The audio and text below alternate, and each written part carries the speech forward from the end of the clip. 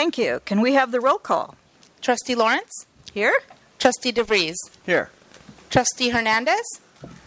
Not here yet. Trustee Banerjee? Here. Trustee Jensen? Not here yet. Trustee Lujanani will be absent today. Trustee Zorthian? Here. We have a quorum. Thank you. I want to welcome you all to the education session for the board to let you know that no action will be taken tonight. And we do have several speakers who would like to speak to the board. And just a reminder that the board is not in a position to respond, but they will, in fact, listen intently to what you have to say. And our public comment section is limited to 20 minutes, with speakers being able to speak for 3 minutes each. And so I will now open the public comment section of the board. And our first speaker was Donald Marhan.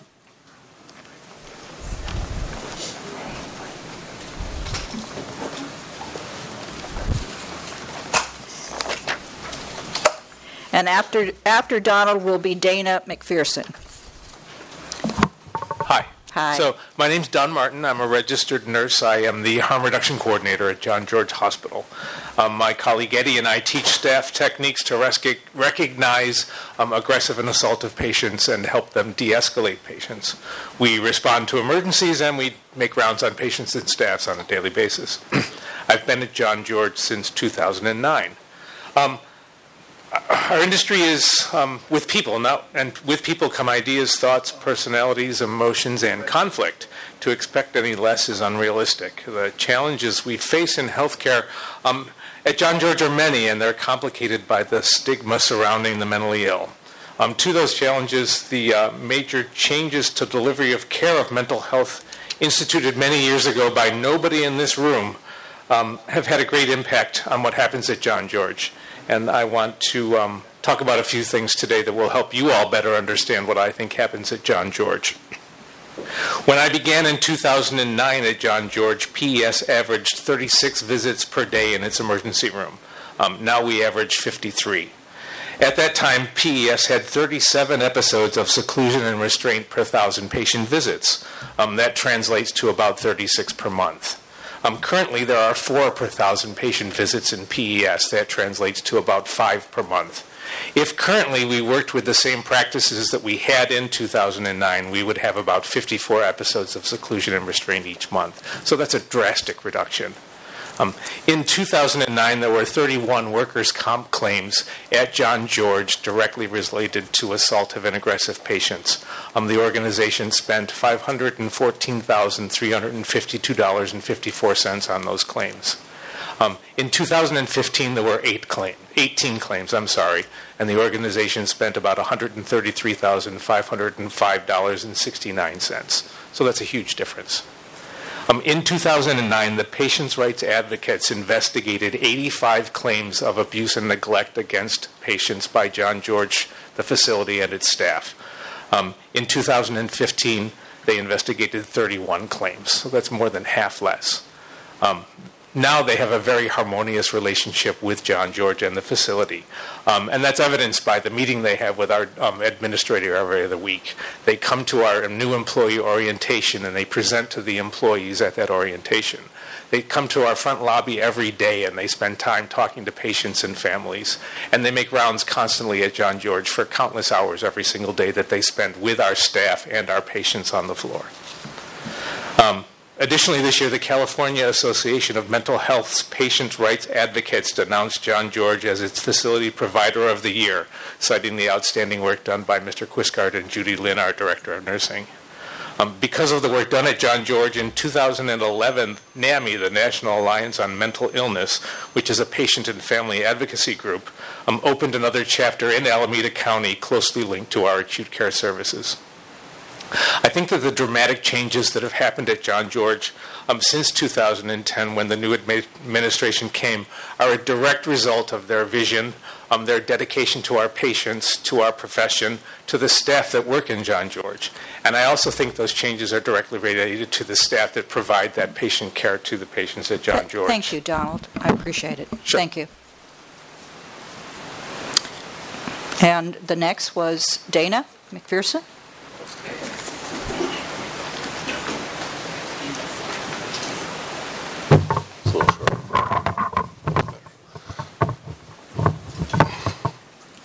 Good afternoon. My name is Dana McPherson. I am the East Bay Director for SEIU 10-1.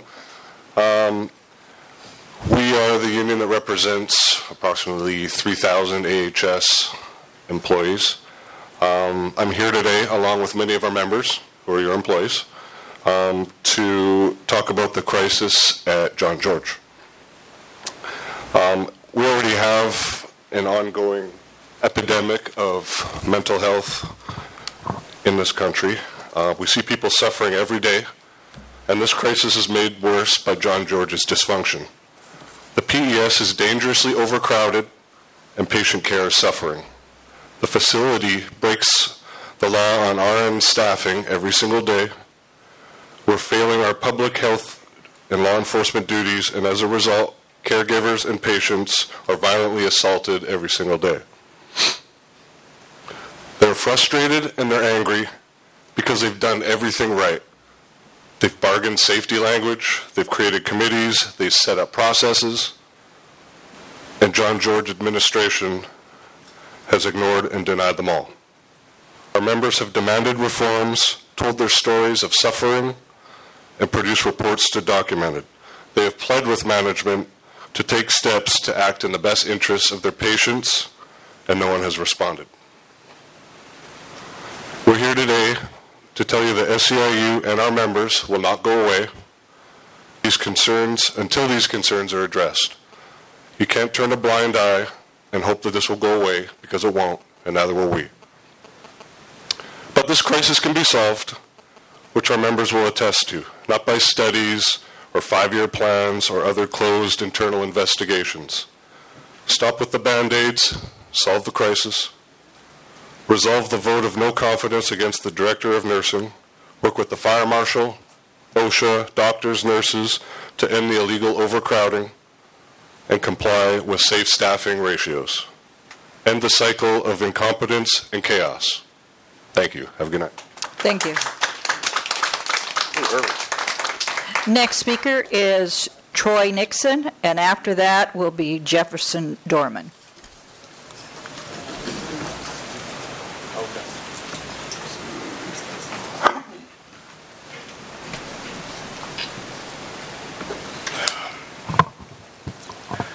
My name is Troy Nixon, and I'm a registered nurse at John George Psych Emergency with a total years of 27 years in psychiatry, 23 years of those at John George. I am the triage nurse, and I am responsible for processing individuals into our hospital, and more often than not, it has been worse than where they came from. We've been talking about these issues far too long, and we're no closer to a sincere and realistic attempt by administration towards a resolution since we first raised concerns about our conditions back in November 2015. Our administration wants you to believe that there has been a recent demand for psychiatric services across our nation, and we, like other psychiatric facilities, cannot keep up with the increased need due to fewer resources in the community. Well, that's simply not true. We have known about our admission growth since 2007. We have been tracking this for years, and I have a graph with me that illustrates this.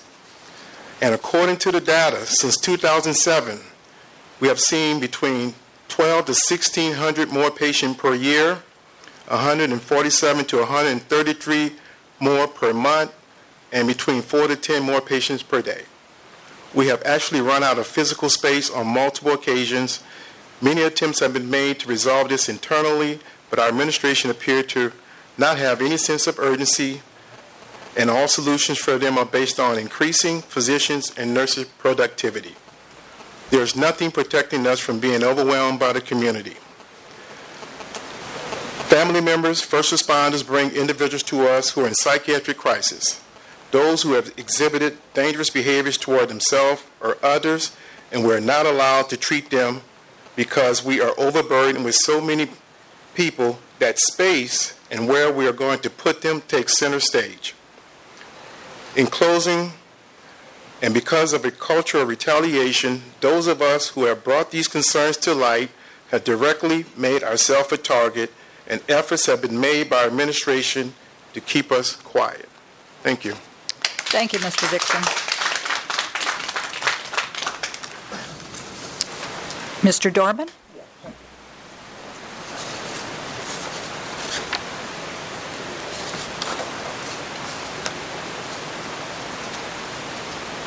Hi, how you doing? My name is Jefferson Dorman. I'm a registered nurse. I work at another local PES. For a couple of years, I worked at John George, and I was one of the people who did triage on a consistent basis, like Troy was just talking about.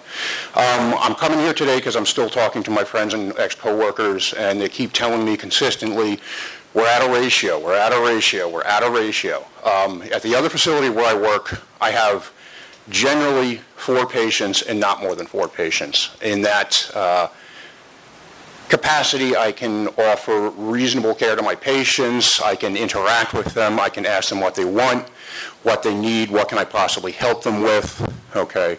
And so it's a reasonable patient load.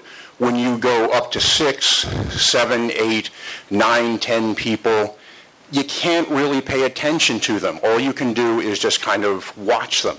And, you can't help but have negative outcomes from situations that you have no control over. So, people have been telling me that they have problems with the ratios over and over again, and that this is not being addressed. And it's true. In this other county, I generally have 4 patients, and I can address them. In John George, I did not have that privilege of being able to deliver reasonable nursing care consistently on a daily basis. And I think, here now, you really want to give that some thought and try to see what you can do about it, because it can be better. I think that, the infrastructure is here to make that better, but I'm being told by my ex-coworkers that you're not doing it. And that really needs to change. You have to have those ratios in place and follow through with them on a daily basis. You have to have no more than 4 patients per nurse so that they can deliver reasonable care. Okay? And, this is an emergency facility. This isn't like a floor where you can have 6 to 8 patients and where people aren't going to be in a problematic way before they come in your door. You have to be able to address their issues, and you have to be able to give them a reasonable amount of time, and you have to address the fact that this is an emergency facility where people are coming in off the street in ambulances. It's not like they're just walking in and they're calm and somewhat directable when you first get them. So I think 4-to-1 is what you really need to emphasize here, and 4-to-1 is what you got to follow. That's what I'm trying to suggest. Thank you. Thank you, Mr. Dorman. Rachel Oates, and after Rachel will be Ruby Sloan.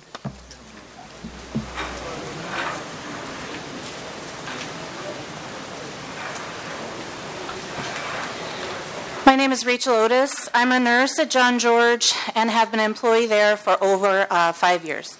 Like my colleagues, I am speaking today because I am deeply committed to improving care for our patients and believe changes are urgently needed. That being said, I am fearful of retaliation as a result of standing here today. Should job actions be taken against me following this statement, I plan to return here to report them. When our new CEO, Delvecchio Finley, first introduced himself to AHS staff through a series of town hall meetings last fall, he spent considerable time discussing the culture of safety and its importance for the future of this organization.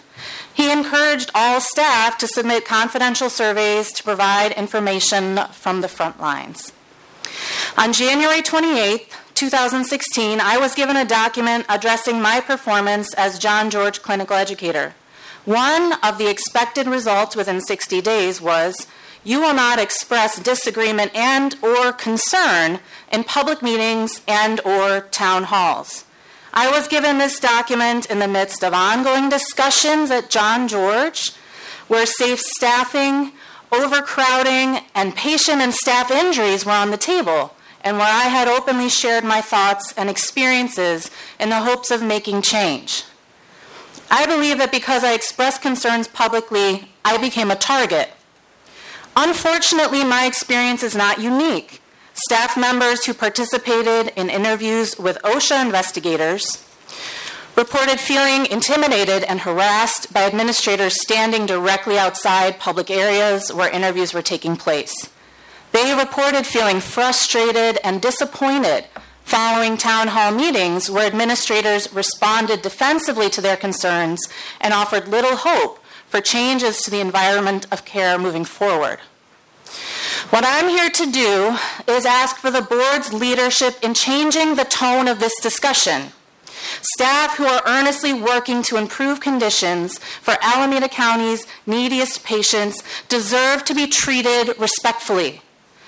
Many John George staff are fearful of retaliation for speaking out, and I believe they have reason to be.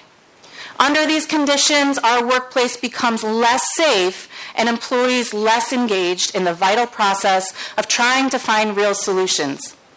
Please act to help us move towards a culture of safety, where the resources of this organization can be used to fix these problems instead of covering them up.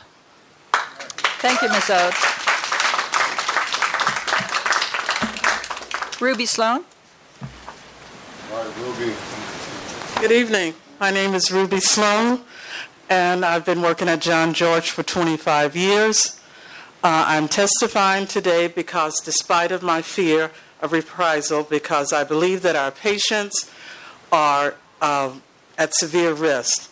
And I know from personal experience, from having 2 head injuries, that it's a lot of violence, assaults on patients and staff. And it happens often. If anything happens to my job because of my testimony tonight, I will be coming to all of you to assist me. We are demanding that the Board of Trustees require John George to cap the census, the capacity of the PES at 50 patients. That room cannot reasonably hold any more patients. We have patients in chairs, on floors, on mats who are psychotic and violent, squeezed in with depressed, suicidal, and it's a powder keg, and it does explode often. We are seeing significantly more patients, 8,400 more annually than we were a decade ago, and our current model isn't working. 80% of our patients come from hospitals, other hospital emergency rooms. The vast majority of our patients come from the 12 other hospitals in Alameda who do not have a psych ward. The simplest solution to hold these patients in the other ER rooms from which they are originated until we have capacity for PES. This is in the patient's best interest. They won't be in an overcrowded, dangerous space. Many other counties already do this. It's the humane thing to do. You don't need studies about opening new facilities, clinics in 5 years. We need stop putting a Band-Aid on what we need because we're not going to make it. We need something to happen now. So listen to us, and stop the intimidation from the managers and the supervisors. We need you to listen to what we're saying to you. We're not here for just to make, you embarrassed. We care about our jobs. We care about our patients. I've been doing this for 25 years. Just listen to what we have to say. Thank you. We have a couple more minutes. Were there any other speakers, Susanna?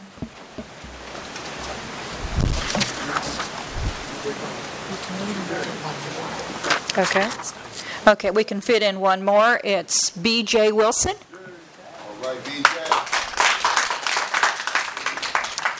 And BJ, before you speak, I want to let the rest of the group know that after our board session, our meeting, we do have another public open session that those of you who wanted an opportunity to talk that didn't get to can in fact wait, and we can hear you after the board has their meeting. So please, go ahead. Thank you, and thank you for allowing me to speak right now. My name is B.J. Wilson. I am a registered nurse, and I've been working for AHS for about almost 30 years. I've been a nurse for about 35 years. What I'm here to talk about tonight is communication and working together as a team.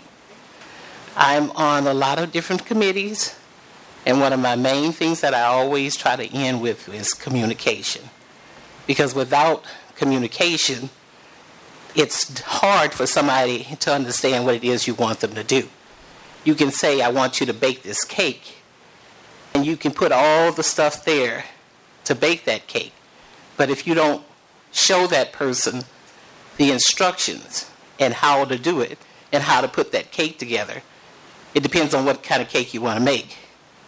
Because it's different when you make a angel food cake and if you make a pound cake. If you don't tell that person with an angel food cake, you need to fold in the egg white, you're going to get rubber. So you need to not just put it there. You need to show them how to do it and then follow through with it afterwards. Because it's a whole line of defense. And when somebody who has more experience or maybe who has done something longer than you tries to assist you, it doesn't necessarily mean they want your job.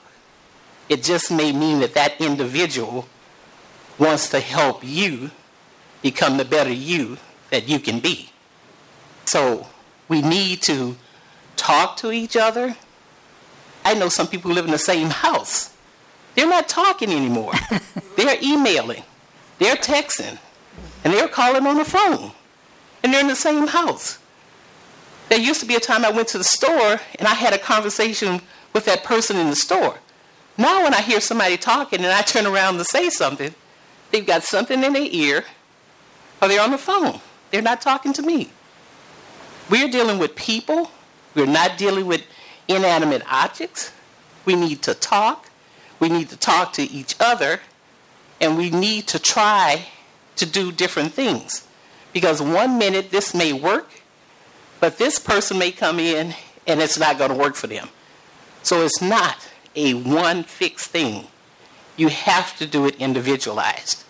It has to be tailored. And everybody needs to work together. We have been struggling a long time. I've been here longer than a lot of these people have. And I've been through about 4 or 5 different administrations. And I'm still saying the same thing, and I'm not going to stop until somebody pays attention. And thank you. Thank you, Ms. Wilson. That closes our public comment section, and the board can move on to their agenda. And we are discussing tonight best practices in primary care and discussing the whole area of behavioral science and services. Del Vecchio, can I turn it over to you? Sure. Is this on? Yeah. So, good evening, trustees. Good to see you all again, as usual. Per the education request that we and schedule we agreed on for a while, and actually I think this one was called out in our last education meeting. We're bringing before you an education on specifically integrating primary care and behavioral health. Thank you. So I will turn it over to our leaders in behavioral health and ambulatory care, actually, Guy Kiscott and Dr. Joe Walker, to walk us through today's presentation. Gentlemen. Thank you, Del Vecchio. Thank you for the opportunity. We can start the slides. Thank you. Which one? This one right here. There you go. So we're going to be speaking with you this evening about the importance of integrating behavioral health and primary care. We're going to talk a little bit about the concept of integrating those two services, say a little bit about what's the compelling reasons for actually entertaining the notion of doing that, and then give you a couple of practical examples about what it can actually look like when it's been accomplished.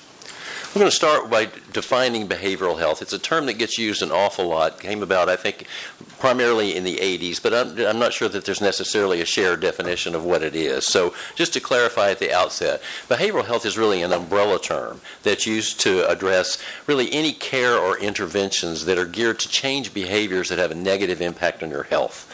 Now, that may include mental health disorders, substance abuse disorders, and what's listed there is stress-linked physical symptoms. That's a lifestyle choice that may exacerbate a medical problem that you have, excessive caffeine consumption in the context of hypertension, that sort of thing. So that's what the stress-linked physical symptoms refers to. So how much of an issue is, let's look at the mental health disorder component. This is a slide that talks about the prevalence, or in other words, the number of people newly diagnosed within a year with a mental health disorder. As you can see, the overall prevalence is about 18%, roughly, nationally. And then there's a breakdown that you see on the remainder of the slide. A slightly higher incidence for women than men. Begins to drop off around age 50. An interesting point for everyone who has seen this slide is the comment that the highest incidence appears to be with those individuals who self-identify as being a part of two or more races. So it's just not sure what to make of that, but just an interesting observation in terms of a higher prevalence of a diagnosis of a mental disorder. Now, you'll notice some of our statistics are somewhat variable. The reason for that is we drew on several different studies to put this together, and so the numbers should be looked at as really indicating trends or general directions. A 47% on one slide and a 52% on the other is not substantially different, so those variations you may notice because our source material is somewhat varied. So of all the people who have a mental health disorder, 67% of those people don't get any sort of behavioral health treatment at all. If you look at the people that primary care docs, for those that are fortunate enough to have a referral system and an ability to refer, when a primary care doc identifies the need for specialty intervention, makes the referral, almost up to 50% of the time, the first appointment's never made. So we're talking about some pretty substantial interruptions in what would be a smooth flow of identification of problems and beginning of treatment. Yes?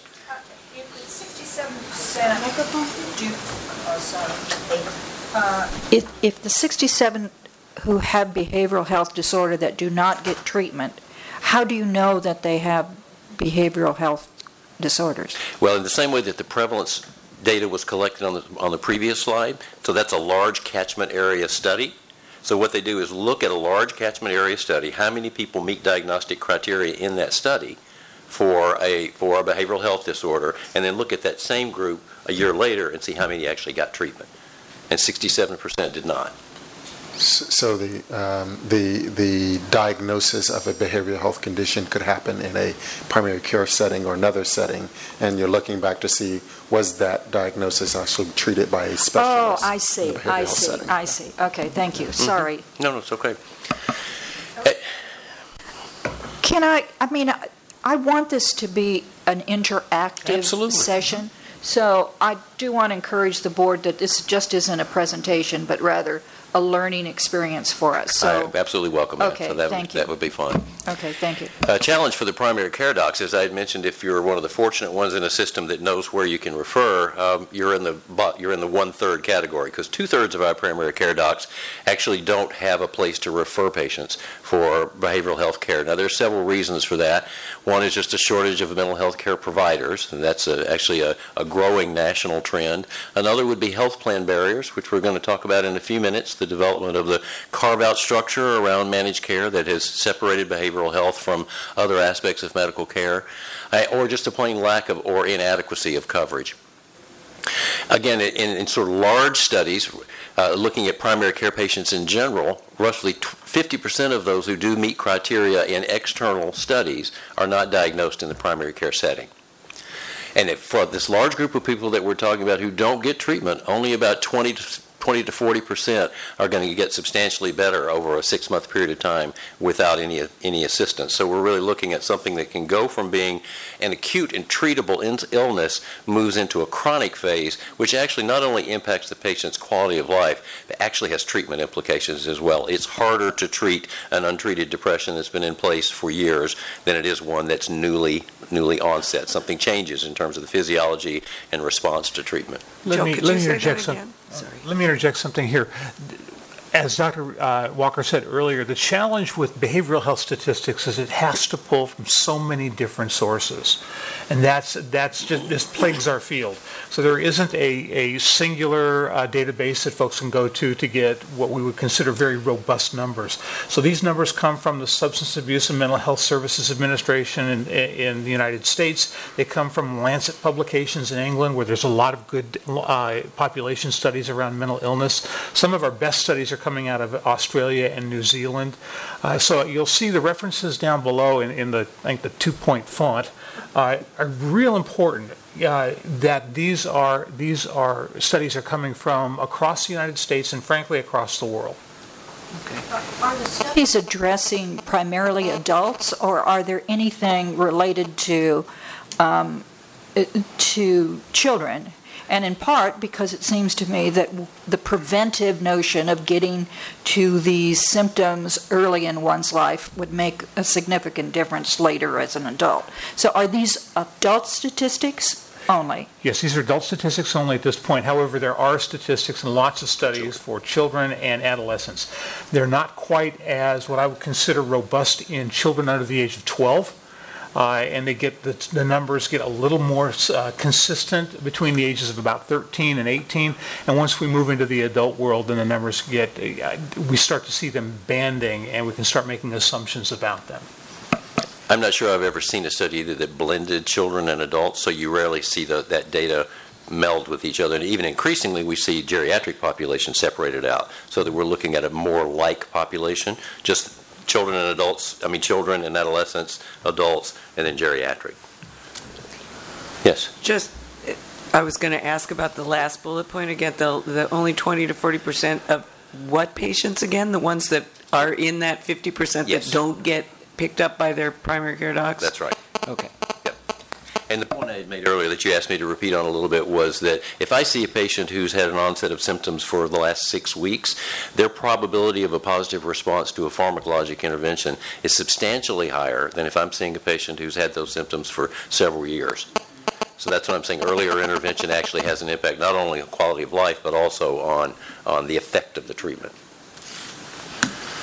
Would you say, even though it's not specifically brought out in this discussion, would you agree that the likelihood of both being diagnosed, or the incidence as well as the availability of treatment, have economic considerations for certain populations are more likely to be diagnosed and less likely to receive treatment? Well, we do have some slides coming in just a few minutes that actually talk about the financial impact. The impact, but I mean in terms of the diagnosis. In terms of the disparity with regard to access to getting diagnosed? Yeah, and the actual incidence of having a mental health condition, is that related to economic? Socioeconomic status? Yeah. Yes, there is a correlation there, and that's one of the slides that we didn't include that perhaps we could provide for you, which is a breakdown just like the prevalence slide that I showed you for age groups. There's similar breakdown with regard to economic status. And the Kaiser Family Foundation just released, a couple weeks ago, a great study. It's about 45 pages long, which goes into that into those details. Trustee Jensen. Thank you. All right. And my follow-up question would be, have we looked at the rate of mental illness in Alameda County, and in particular, what kinds of presenting conditions we're seeing the most of? So is there any of that data?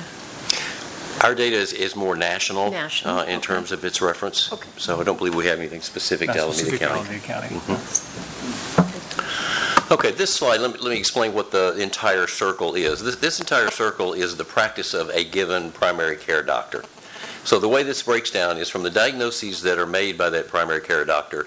If I can read very well up there, respiratory disease is about 8% of those diagnoses.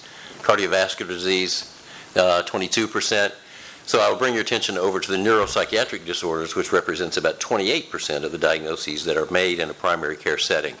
Now, neuropsychiatric disorders include both what we would consider behavioral health challenges, such as schizophrenia and bipolar disorder, but also include some things that are neurologic and etiology, such as epilepsy and other neurologic disorder. So if we pull out the 6% that's related to the more purely physical components, it still leaves about 22% of the diagnoses a primary care doctor makes are behavioral health related. And then you just said that 50% of those aren't diagnosed anyway, so that suggests there's some being missed, right? Right. And that 50% of those that get referred don't get a first appointment. So I'm glad, all of this fits together in a way that's not, says we have some real challenges. Should I back up? And that it exists with all these other conditions as well, That's right. where it's not the primary, but it might be a secondary, depression, anxiety, all of those exist with all of the other portions of the pie as well. And as a matter of fact, we have a slide just in a minute that's going to talk about how does the comorbidity of a behavioral health disorder and a chronic medical condition, how does it affect things? Can you just define the unipolar? I'm suspecting that's depression or other affective type disorders. Unipolar is basically major depressive disorder. Okay. So what does it cost, the fact that we have all of these behavioral health disorders that are not being addressed? If you look at individuals that have both chronic and acute medical conditions, add to that population a substance abuse history and or a behavioral health issue, the cost of taking care of that individual with a combined mental health and psychiatric disorder, mental health and medical disorder is roughly 2 to 3 times what it would be for an individual who had just one of those disorders. Putting it, and we were talking about disability days and costs, behavioral health accounts for roughly half of the disability days nationally. Another way of putting it, if you have a chronic medical condition and you pair it with a behavioral health condition, the cost is going to be roughly 46% more than if you have just a chronic medical condition. In the slide that follows, I'm going to look at some particular medical conditions comorbid with depression and give you some examples of how it's affecting the cost. But just another statistic about the top 5 conditions driving overall healthcare cost. You notice top of the list is depression and number 5, anxiety. So 2 out of 5 of the major cost drivers are behavioral health in nature. And if you take a look at that list of 5 as well, many times you will see a comorbidity among that very list. Folks who experience back and neck pain, and that can be a psychosomatic condition of an underlying anxiety disorder or depression. Other questions? Okay. So this is the slide I was referring to that looks directly at 4 specific physical conditions: heart disease, high blood pressure, asthma, and diabetes. So the lighter color, the green, and then the darker blue is with depression and without depression. So as you can see, as you add depression to the mix, it increases substantially, close to that 46% that the previous slide indicated, in the cost of that care. So these are charges that payers of whatever source, whether government, individual, commercial, whatever, are paying, and it's a substantial amount of money. It's speculated to be somewhere between $130 and $350 billion that are spent annually on these comorbid conditions. And again, around the disability days, there's a cost annually of roughly $17 billion based on just the behavioral health-driven disability days. So this is a slide that talks about, again, the large circle, the red and green circle, is the circle of everyone who has a psychiatric condition, has a mental health disorder. So we've already established 59% get no treatment at all. So of the remaining 41%, more than half of those individuals get whatever treatment they do get in their general medical setting. Less than half actually end up seeing a mental health professional. Okay? All right. Historically, that begs the question: why? What's happened to create the situation? I've been in behavioral health care since the late 1970s, for a long time, and I grew up in what I would call the first wave of capitation and managed care. And what we found real quickly is, and what exists today, is a bifurcation, if not a trifurcation, to invent a word, of payer sources and payer and funding streams. Typically what happened was the medical group or the medical insurer, whoever that may be, takes care of the physical health problems and then subcontracts out care for the mental health, because it is a specialty service. And that created a siloed system with separate authorization processes, separate payment streams, separate specialists working within those fields, and rarely did they meet. An anecdote that I bring to the table is that I used to work for a very large subcontracted mental health carve-out, and when we brought to the healthcare insurers, the physical healthcare insurers' attention that many people that were coming to their hospitals with orthopedic problems had a high incidence of depression, the healthcare insurer said, "That's not our concern. That's the concern of the behavioral health folks." And where there was an opportunity to save big dollars and possibly do some cross-pollination of information, it didn't occur.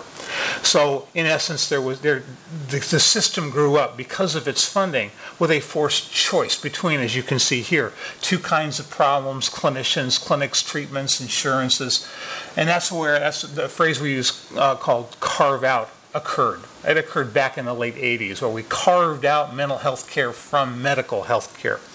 And some insurers started to get creative and carve that back in.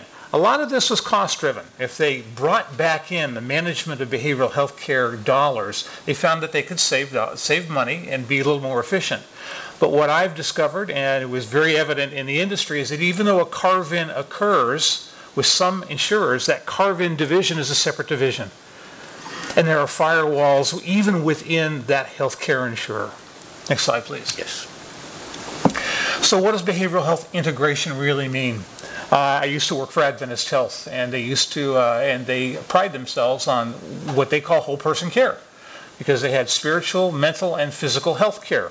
However, it was also described to me that those were silos within their system, and each system was separate. And I was also told that on top of each silo was a gun turret, so be very careful. So just because the services exist in a system doesn't mean that they're integrating. So integration is where care exists and results when a practice team gets together. Who is in that practice team? Well, in an integration model, it would be the primary care team and behavioral health clinicians. And they would work at the same site together in the treatment team to develop a treatment approach for that patient, which encompasses not just the medical nor just the behavioral health care concerns, but treat them together and create a treatment plan that encompasses all of that at the same time. So it really puts the patient at the center and is what I would call true whole person care. Next slide. So, however, there is a continuum, and there's more models than this, but these are the three that we're speaking to tonight. There's a continuum where these types of services exist within a system. There's what we call what authors call a coordinated care model, which is what many of us are used to, where you do receive medical treatment, let's say in a primary care environment, and you would get a coordinated referral to a behavioral health clinician. You saw from previous slides how effective that or ineffective that is. Still, it's a practice that still exists today, and we still talk about a coordinated care model. In the middle of this continuum of integrated care would be what we call a co-located care model, and that's where on site are both behavioral health clinicians and primary care clinicians. Unfortunately, and frequently what we find on the same site, although they're co-located, they're offering separate clinics on the same site. We have what I would consider a bit of an advanced co-located care model on our Eastmont, Newark, Hayward, and Highland campuses, where we've co-located psychologists and psychiatrists. The intent of that model was not just to create a parallel psychiatric clinic or behavioral health clinic with primary care, but to provide that service, and more frequently to provide a consultation model where the psychiatrist and the primary care physician speak with one another about the care of the patient wherever that patient may hit, whether it's that patient's coming to the psychiatrist or to the primary care physician. Do you want to say anything else on that? Well, just that's a much more actually integrated model. When the two clinicians actually sit down and have a conversation, that begins to approximate what real integration looks like. Which goes to the far end of the spectrum right now, and that's the true integrated model, and that's where the behavioral health clinician is actually a functioning member of the primary care team. That clinician can be a psychiatrist, a psychologist, a social worker, Those are the most common clinicians that we see on these types of teams. In some non-publicly, non-FQHC environments, we'll see marriage family therapists and some behavioral health extenders, such as nurse practitioners and behavioral health nurse practitioners working in this environment as well. Funding prevents marriage family therapists who have a similar license to LCSWs from getting reimbursement in an FQHC, a federally qualified health center, which is what we have in our system. So we can't employ marriage family therapists, even though they're licensed to practice independently and they have a master's degree as a clinical social worker would, and that's federal funding, antiquated federal funding rules. So we have an opportunity, and this is what really excites me. I didn't know if I'd see it in my career, but with the 1115 waiver, and that is California's application to the federal government to deliver Medicaid services in a bit different manner. The state has come back to the public safety net hospitals and said, here's what we want to do. We want to incent the health systems to integrate behavioral health and primary care, to put dollars behind an integrated model. And this, to me, was a huge step forward. Finally, we have a major funder in federal dollars, who's the Centers for Medicaid and Medicare Services, who are saying we recognize the value and the power of integrating models, so we want to fund those kinds of projects. So in 3 of the 10 waiver projects, the PRIME projects that we are using, and PRIME stands for Public Hospital Redesign and Incentives in Medi-Cal, a very long phrase for a shorter acronym. But what we're doing in PRIME, 3 of the 10 projects call for an integration of behavioral health in primary care. And behavioral health as broadly defined as psychiatric as well as substance abuse services. So we're in the middle of designing those delivery systems now here in Alameda Health System. So it's a very forward-thinking and a phenomenal opportunity for our health system.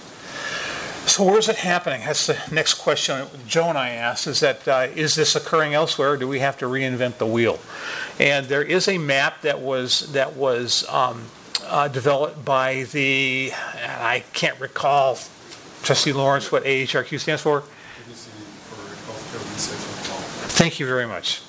Try to get those acronyms out of the way. Yeah, well, I've been watching. You said about 3 that you haven't explained. Okay, all right. And I'm sure you'll tell me what those are later. So this is where integration is happening, and most frequently it's in public health settings where we're ahead of the curve. It's not what Joe and I would call, Dr. Walker and I would call full integration. In many of the models you see here, where each pinpoint is, we're seeing co-location or we're seeing coordinated care. But AHRQ, Thank you. Yeah, absolutely. I'm tossing it to you. They're describing integration all across the continuum as the integration continuum as we've previously expressed. And a part of why you see so many places on there is it's been an ongoing effort for a number of years. So it's not as if the idea of integrated care is brand new. Folks have been trying to work out what's the best practice for integrated care for quite some time. So that's why you see it spread all over the country, and they may well be doing it quite differently each from the other. There's not a clearly identified best practice yet. Well, when you go to the California map, and if I were to go visit something, where have we seen those? I mean, what's the experience in looking at those? I mean, are they models that we can work with?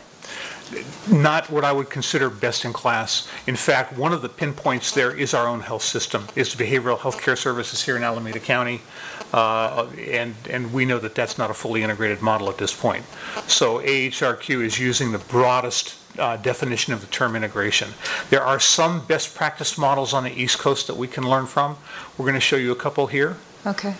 One is, and Dr. Walker, I'll ask you to help me with this. One is the Cherokee Health Systems in Tennessee, and given that you're a Tennessee gentleman, I'll have you kick this one off. You'll see here, though, there's two locations. One is the primary care practice itself, and the other is where they make a decision to refer out to a specialty mental health services. And DBT in that slide, Trustee Lawrence, stands for dialectical behavior therapy, which is considered a specialty type of therapy for folks with certain diagnoses. Joe, anything else to say? Not a great deal to add. I mean, the part to look at is the specialty services are outside of the integrated model. So that part carries over to the model that we'll be talking about shortly as well. But I mean, you do have the little box inside. Yes. So explain, if you could, in this system, explain to me what happens when a patient walks in the door. So let's go to the next slide to see that. This is probably this one confused me. Yeah, this is a better example of what Dr. Walker and I would call an integrated care model. Joe, can you walk through this one? Well, first let me say that the way this slide varies from what we're trying to describe is you see the other behavioral health clinicians is in additional clinic resources. We would put that above that dotted line in the model that we're proposing here. That's the only difference. And so, yes. Go ahead. Do you follow? Where's the front door here? Where's the arrow begin? And where's the end of the maze? Patient walks into the PCP office. Thank you. Yeah. So in the collaborative team approach that you are, that you'll be talking about, if you're thinking about models, not just today, but as you think about doing it, the ones where we look at the wraparound services in the community as well, as much as like the clinic-based kind of integration that happens, those examples would be really good for us to know from where the primary care is really being actively, like the prevention part of it, of getting to these patients before they actually enter the clinic. Where are those models happening? Yeah, and you bring up there's a couple of issues embedded in your comment there. One is accessing wraparound services as a referral from a primary care clinic, and that would be a referral model. Here's an example: a patient walks into the primary care physician, and we know that what drives their challenge with taking their psychiatric medication and also any support for their physical health problems is a housing issue, and that they might need supportive housing. That's where we would need a strong connection with Dr. Ratner's work with the county, with behavioral health care services. And that's where that would be an outside resource that we would have to make a connection to and have some sort of tracking mechanism. And that's what we're building in, given an opportunity with the 1115 waiver. Okay. And now where we are co-located, is the onus of referring to you on the primary, so where currently in Alameda, in the Highland or other campuses where we are co-located with primary care.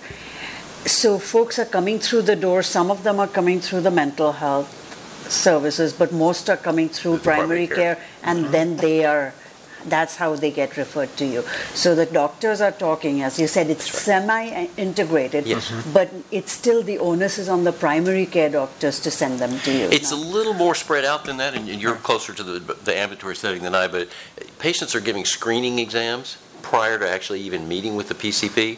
And so there may be staff on the team that have identified the need for a behavioral health intervention even prior to the patients being seen by the PCP. So again, it's a part of that team concept that the primary care doc may already have it recognized for him or her before they have access to the patient. But how did somebody know to give the person a screening? How did that first interaction take place if the patient doesn't present themselves? We routinely screen, but with certain exams, like we screen for depression for every patient that comes in. Where? Who's we? Patient arrives in the clinic, is actually handed a form that they are asked to fill out prior to being seen by the clinician. And that form asks it's a standardized questionnaire that has been measured against various responses. And so if you get a certain number or a certain cumulative collection of symptoms, then you go down a different path. And we're building that into the electronic record as part of the waiver activities. There's a requirement in that project to standardize that screening tool so it's less homegrown for a lot of clinics. The other screening tool that's critical in the waiver activities is a substance abuse screening. So we're required to build all of those into the record and then do follow-up treatment. In fact, in substance abuse, it's not just the screening, but it's a brief intervention, and then it's a referral, and then ongoing treatment. And we have to make those connections. But you notice in this model, the consulting psychiatrist meets primarily or at least significantly with the primary care doc, just as much as with an individual patient. So it's really intended to sort of spread out the knowledge, sort of empower more people to be able to intervene in these situations. Then how much influence or involvement, once that referral takes place, will the behavioral health care clinician actually have a input? And do we know that the primary care physician will work together, or does the behavioral health clinician have the ability to make another referral for medication, or make a referral to actually for substance abuse to rehabilitation or something like that? Do they have that ability? They do. If you notice the dotted line that goes from consulting psychiatrists all the way around and back down to specialty services. So if a patient is referred to the mental health clinician, it's determined whether is this illness at a level that can be treated in a primary care setting, or does it really exceed the realistic capacities of a primary care clinic, at which point that patient can be referred to specialty services, which is where we would engage with BHCS locally. Does that make sense? Yeah. With Behavioral health care services. BHCS, that's correct. The county. The county. That's right. All right. All right. So can I ask a question, though, about how we might sort out where to refer patients? So I'm looking at the data available for Alameda County, and this is for 2014. It's from the county health rankings, okay? Mm-hmm. Everybody can see that. It's publicly available. And apparently, Alameda County has 287.6, a half of a psychologist, I guess, 287.6 mental health care providers per 100,000 residents. Now, that includes psychiatrists, psychologists, clinical social workers, counselors that all specialize in mental health. So I'm imagining the percent of psychiatrists is probably the smallest one, and then everyone else, we've got. How do we decide in our clinics to make the referrals to the resources available? Because this is, if I believe this is telling me that in Alameda County, compared to California as a whole, we're better. Mm-hmm. California as a whole has only 157 mental health providers per 100,000. Mm-hmm. That's probably because Fresno has very few and Stanislaus has very few. But that's really dramatic for us. Mm-hmm. I mean, that tells me that the resources are there, but how are we referring people? While the resources are there, never enough. As folks are seeking more and more treatment, and the stigma is beginning to even fade a little, and we're still fighting it. The initial question: how do we make the decision to refer? A significant piece of that is the clinical acuity of the patient. If they're at a certain level of acuity, a lower level, then that is by definition we can treat them in a primary care setting, and we feel that there's a good opportunity for them to recover and manage their illness. Then that's where we'll treat them. With folks that are more acute, then we partner with BHCS, Behavioral Health Care Services of the county mental health, and refer them to specialty teams. And the county has all sorts of services available. Again, never enough, but many of these teams are service teams specializing in let's say, the geriatric population, or a population that's primarily Spanish-speaking, or a transitional age youth, many times who are undertreated as well, between the ages of 16 to 25. So there's a lot of resources, and we're just not all linked well together yet. But there's a lot of meetings intent and designed to pull those services together, and we're actually seeing some of that occur. And so, just a little follow-up to that would be, like all kinds of chronic disease. Do you have a sense of how many in our population are the repeat visitors to our facilities, the chronic, sort of the high utilizers that are coming into our clinics to get this kind of care? Because I bet people start on the medication, they get better, and then they stop taking it, and then they're back there 6 months later. Right. Those numbers are being crunched right now as we speak with the Alameda Alliance. We asked behavioral health care services for their assistance in identifying our folks who are familiar faces to us in psychiatric emergency services. And we defined that as folks coming to psychiatric emergency services, PES, at least 4 times in the past rolling 12 months. And they identified about 250 folks who do that.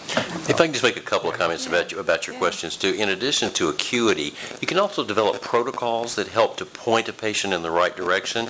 As an example, let's say someone meets criteria for a major depressive disorder. It's entirely reasonable to expect that a primary care doc would try at least 1 or 2 of the antidepressants before making the referral. If there's been at least 2 failed trials, then it makes sense to engage the expert. So we try to follow some protocols too, rather than making just an individual decision on a case-by-case basis. And around Alameda County's allocation of monies, in my experience, Alameda County has some of the most elaborated services I've ever seen for the persistent and severely mentally ill. If you have very mild conditions, you probably have access to a primary care doc. If you're in the middle, you have a challenge because there are just not that many services available for those folks who are between moderate and severe. So that's a part of what we're trying to do is broaden the span of people that can be taken care of in the primary care setting from just mild to halfway through moderate. So, and just to make note, there are a lot more medications and that are friendly to use for primary care docs than there used to be. That's because true. The other things we used to give people were very scary, and so that it's a different world. It is. Days. It's very true. Go ahead. There's an acronym that you'll be seeing a lot of as we move towards our waiver activities and our PRIME projects, and that's PCMH. It stands for Patient-Centered Medical Home. It's a concept that's been written about for several decades now. The idea being is that all the services are located in one place for the patient, and they really are the center of the care delivery system. So the PCMH model has always included behavioral health. So we're moving towards a patient-centered medical home model, which has an integrated behavioral health, and you can see the 6 reasons why it should be. Not just because it's been written about and that's the best practice of the day. But as you can see in number 1, there is a high prevalence of behavioral health problems in primary care. We made the case earlier. And number 2, you've seen the high burden of behavioral health in primary care. It's there and often untreated, undiagnosed, or when a referral is made, not followed up on. And in the cost, and we can lower those costs if the earlier we intervene with patients that have a behavioral health problem. That not only does that make common sense, but lots have been written in the literature about early intervention in healthcare and illnesses. There's better health outcomes and improved satisfaction. The real good part about this, and this is why I love this slide, it hits the triple aim. It improves patient experience, it reduces costs, and it addresses population health. Moving on. Looking at this and throughout your discussion, it seems logical that if someone is coming into one of our facilities, one of our clinics, and then is either at risk or is diagnosed with a chronic condition or with some even life-threatening condition, then a mental health condition might follow because of the diagnosis, or they might be at higher risk of developing depression, certainly depression. There are prevalence slides and that we didn't put in this slide deck where when you have cancer, for example, the incidence rate of depression and cancer or post-surgical delirium or depression are very high. So you're right, medical issues can drive behavioral health presentations and behavioral health, exacerbate behavioral health diagnoses. And cardiac disease is a prime example of that. The incidence of depression after a heart attack is enormously high. Earlier you mentioned both substance abuse and also physical stress. Lifestyle things. Right? Lifestyle things, yeah. So I'm curious because I just thought about it again with population health on here as far as this integrated model. I mean, do we have a breakdown of, you have the severe, as you said, we do a great job. You have moderate, doctors can prescribe things at the primary care level, the middle areas, but I'm really curious about that prevention level with somebody who, a young person who's starting to smoke or drinking a little too much, or, is that all integrated into here? And is that where's that being screened, and how, and what percentage of the population that needs behavioral health is that? We'll talk about Brian. Yeah. What we haven't done, and we had a large debate about this, and that's at where does behavioral health start in lifestyle coaching and prevention? Where's the line there? Where we landed, and just through agreement, basically, is that if we're going to talk about behavioral health, we need to talk about those things that are traditionally defined as behavioral health, and then we get into things like obesity prevention, which has a high depression rate as well, as a separate issue. However, if we integrate this into a primary care, patient-centered medical home, both issues will be addressed, maybe not by the same clinician, or maybe depending upon how the patient presents. Joe and I have had a lot of discussions about, the patient walking in the door. Who's the point person in that patient-centered medical home? And I would postulate that the point person should be where the primary what the primary issue is for the patient. So if the patient is coming in depressed but also has back pain, then it might be that the behavioral health care provider is the point person for that that care team. If the person comes in as early onset diabetes, then it might be that the primary care physician is the principal point person for the care team. And the same thing there is that, when we're talking about early issues with teenagers or with adults, that we see a prevention path is really the best way to go, then maybe it's a healthcare coach that is the best point person. But this integrated model avoids so many of the problems that get in the way. For example, if a primary care doc says, I want you to go and see a psychiatrist in order to obtain the treatment, as opposed to, I'll have a conversation with my psychiatrist on my team and provide you with a recommendation. Mm-hmm. That patient doesn't have to walk into a psychiatric clinic, doesn't have to acknowledge to themselves that they have a psychiatric disorder, and still has access to the expertise. So that integrated model allows a lot of face saving for folks that may have a problem with acknowledging the nature of the problems they're having. Yeah. Yeah. Still an adult-centered. We were just talking about an adult model, but we could have a kid's model. For the waiver, actually, for our PRIME application, in this particular element of the integration, it is actually going to be applied both in the adult and the pediatric clinic. Here, and so that's the application that we put forth to test it out in our adult and pediatric primary care clinics. So I wanted to say that part, and then to Joe's other part, that another part of the application is certainly the ability to have the mental health provider or behavioral health provider as a part of the team, and helping in that way to directly provide the services. Another part is continuous education for the other members of the team, so that there's a goal to have everyone operating at the top of his or her licensure, so that there will be the ability to sort of aggregate on different tiers what a provider is actually capable, competent to do to support a patient before you need to engage the more probably rare, more sparse and highly specialized providers to provide the more discrete treatments. Most of our PRIME efforts and projects that integrate behavioral health and primary care go down to 12 years old.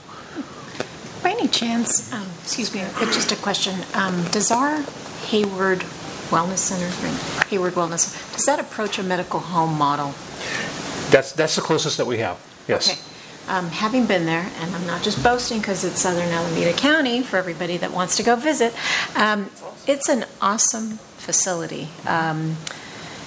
If that doesn't come close to being the ideal medical home, I don't know what does. Now, do we have a psychiatric component on site there as well? Yes, we do. There's a consultant who goes there on a regular scheduled basis. Okay. Mm-hmm. Yeah, that really turned out very nicely. Actually, we had a consultant going there on Saturdays most recently. Yeah. And how many more of those can we get? Moving right along. What was that budget question? All right, we're a couple more slides to present to you. One is our early approaches to population health and behavioral health. And this goes to the concern related to the volume of folks we're seeing in PES. We reached out to behavioral health care services, again, county mental health, and we asked them who are our high utilizers. Then we worked with the staff, the clinical staff that actually works in psychiatric emergency services, PES, and had them clinically and socially categorize the needs of those identified consumers. And some of the categories we identified were those who were seeking services in psych emergency services, primarily for food and shelter. And then a group of folks where it was primarily substance abuse, because, and we know a lot of the folks that these are folks that have presented at least 4 times in the past year. Those folks who are struggling in the community because they have a hard time connecting with their behavioral health care service teams. That's another category of folks. And then those folks who are even though they come to us fairly frequently, there are some significant social and wraparound services that they need and they have a hard time accessing. So we have about 6 different categories that we've plugged these folks into to see how we can partner best with the county in meeting their needs rather than having them use PES as almost like a psychiatric primary care facility. So this is underway. We've identified the high utilizers, and now we're working with BHCS to identify the actual plans. Right. So these are like your priority areas right now, like as you're working towards a fully integrated system, like what are the first things we need to do, like what comes first? So would number 3, because what I had spoken about, like we see this integrated thing as having primary care in the frontier of the whole integrated system, but does then imply that the social services is part of that, right? Yes, so that's exactly it. That community bit, that the social services part is where you can get a lot of the connections. How this would look like in PES, for example, would be a county person right there with transportation available, willing to transport a person to supportive housing or to a crisis residential services, call them CSUs, a crisis services unit or a home. Well, and ideally it would be at discharge, that would include... those are the ones that are sending, sending, right? Supporting them right at discharge. That's correct, as well. All right, and then... I'm sorry, would you talk a little bit about the practical approach on how you're going to get the data and the information and the sources for those pieces of information? You know, so far, and this has been a great learning, but it's at a very, very high level. And so I'm interested in how we roll this out in the practical. Right. So what are the sources of measurement, the data that you collect? Where does that come from? And sure. Could you walk me through that? Sure. It's much of this is tied to our 1115 waiver and prime application. Each project has metrics that are very specific, outcome metrics that we are tied to, and the dollars are tied to. Examples will be rehospitalization rates, for example, the use of a screening tool, the follow-up after use of a screening tool. Thank you, but those are specific things to measure. Where does that information come from? Okay, and where it comes from is through our electronic health record. NextGen is a piece where it comes from. Eye2Eye is another. Our Sorian financial information is another database it comes from. That's internal. No, and the county also has a database that we work with as well. So we'll be able to track patients across. Correct. Exactly. Not for this, I don't think, but yeah.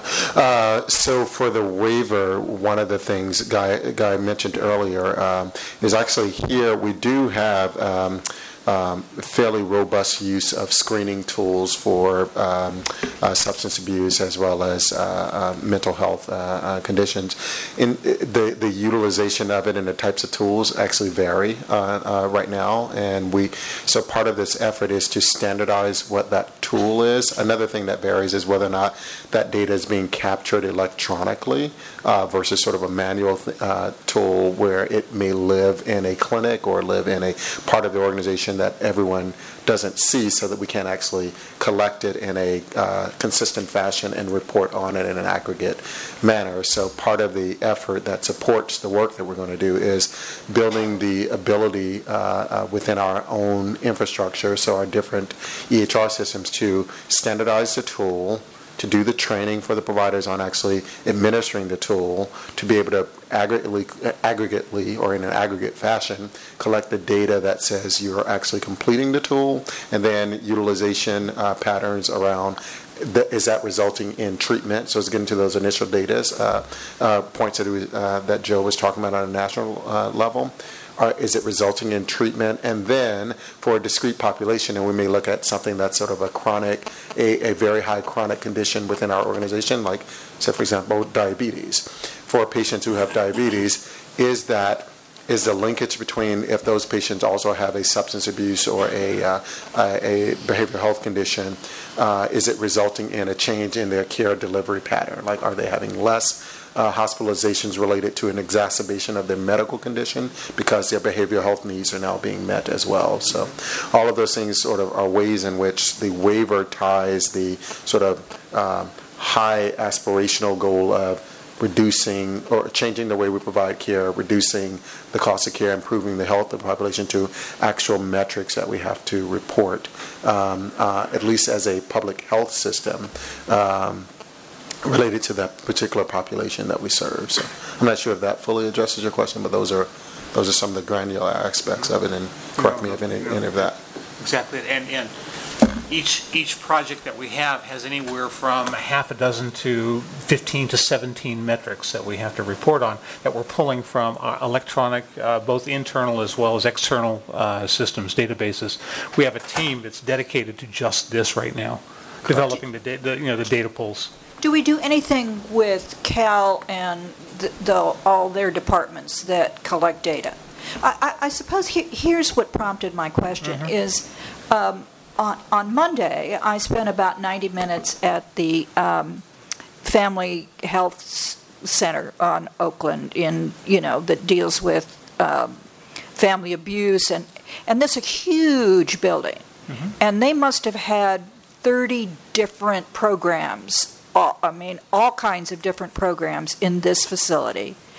And they seemed, as I'm looking at it, knowing some of them, that there's a whole lot of duplication of services across the board. One room didn't talk to this room. I'm seeing all of this stuff, and I'm wondering how one pulls this information together to get some kind of accurate piece so that you can, in fact, build programs. So help me. Is that possible? I know I'm not am I making sense or not? Yeah. I think what you're talking, globally, what I think I hear you saying is you're referencing sort of the fragmentation of the delivery system. Yes, and in Alameda County, right. I'm focused on just our incredible fragmentation. Sure. Right. So how does our system that is pretty robust start pulling those pieces in? Is there a way in which to do that? And if you say no, I understand. We can't do it without the county as a partner. Correct. And that's critical. So that's why. Go ahead, Dylan. Yeah. No, I agree. That one part of the waiver, so different than Prime and what we've been talking about as one of the projects. Another part of the waiver is something that's called a whole person care. Did I say that right? Whole person care pilot, and that pilot similarly, there's a lot of overlap between various waiver initiatives, but that particular pilot looks at how do you take a population of patients or members of the community who may be high risk in terms of their current health status or health presentation, as well as high costs in terms of the way in which they engage various parts of the delivery system, and create a different care delivery model that's integrated and partners with other individuals to bend the curve on the utilization and cost, but also ultimately to improve the health status and the healthcare delivery for those individuals.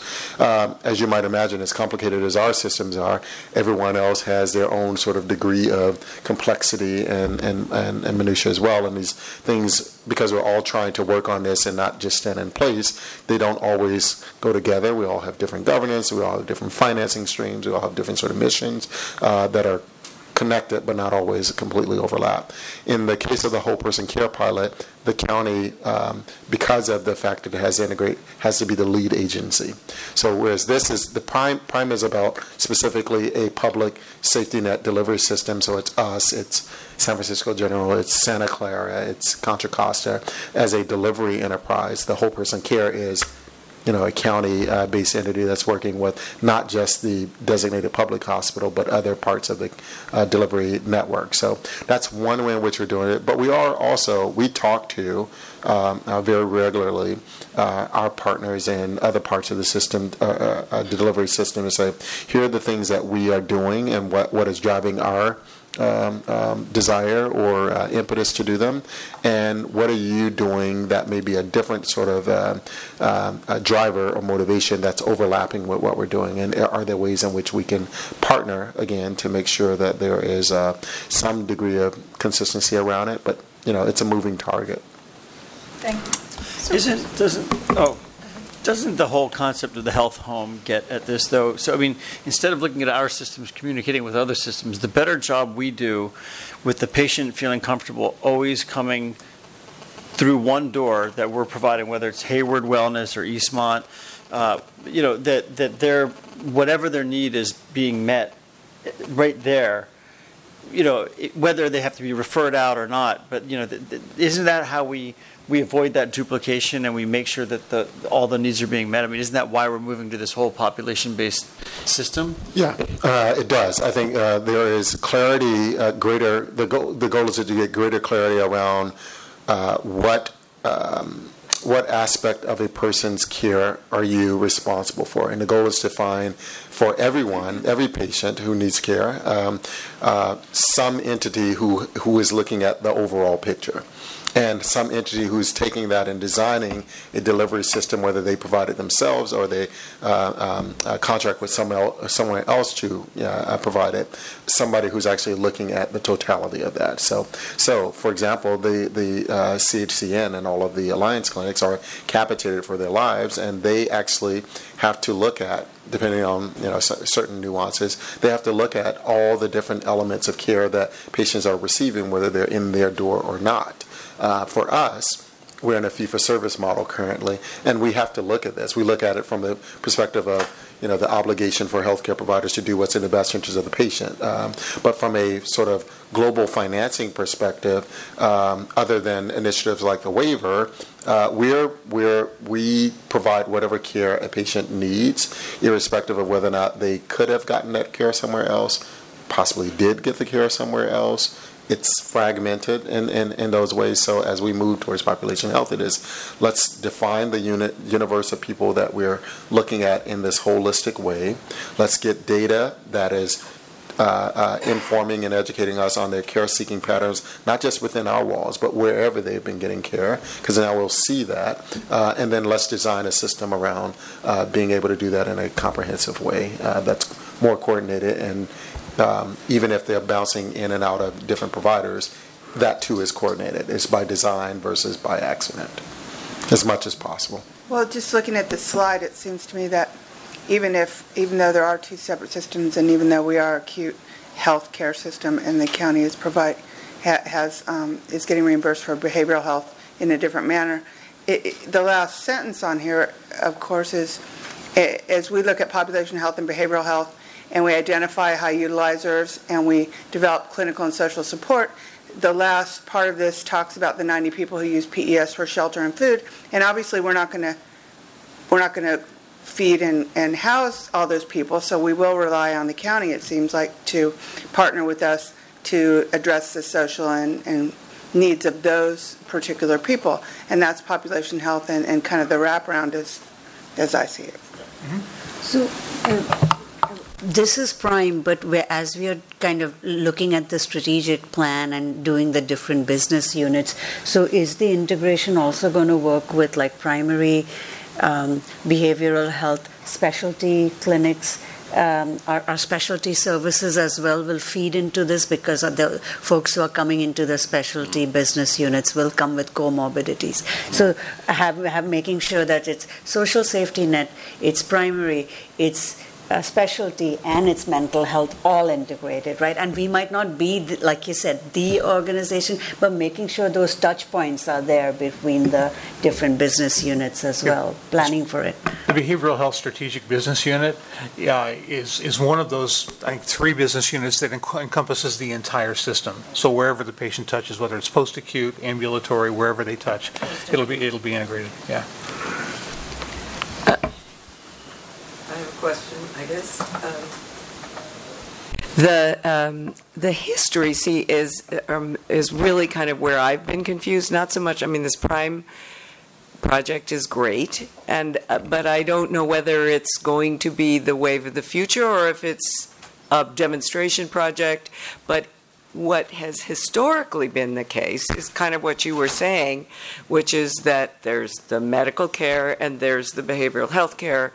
And when we had the authority created, we kept some of behavioral health, but not all of it. And the county has the other part.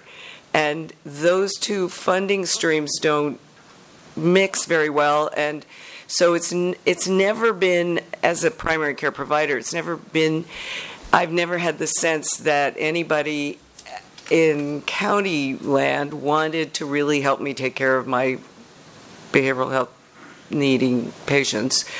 And we're really hoping that I would do the taking care of that. And then but from a sort of reimbursement standpoint, we were always advised, don't put down depression or anxiety or any of those things as your primary diagnosis, because you're a primary care provider, you can't get paid for that.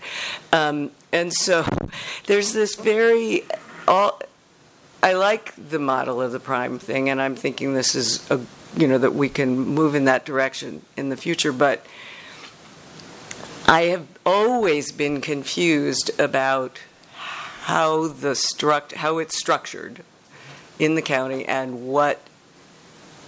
who gets paid for what and why anybody set it up that way, which doesn't make a lot of sense to me. But as you pointed out, it's not integrated, and I'm not sure we'll ever get there in the current structure. So, it's an interesting point. I was just going to reference in Los Angeles, actually. If you may know, they recently, historically, they were all together from a medical delivery, behavioral health, and public health, and then over time they sort of splintered into 3 different departments, and in the last year they have recombined into what they're calling an agency model, where all 3 are there, and in this space of behavior. So when they were separated, they were separate mental health clinics, and then the delivery side had, just like we do, medical services and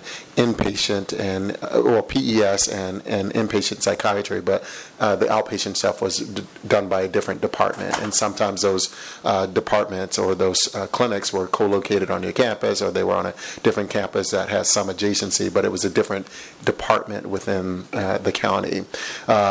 Because of that sort of path that they pursued, now that they are back under one agency model, their way of looking at this behavioral health primary care integration is this concept that's called no wrong door. So they're trying to introduce even more so. I think they had it in sort of limited settings, but they're introducing more behavioral health expertise into the primary care setting, and they're also doing the reverse. So because they have this history and this full cadre of mental health clinics throughout the county, that they're now having to introduce primary care providers there.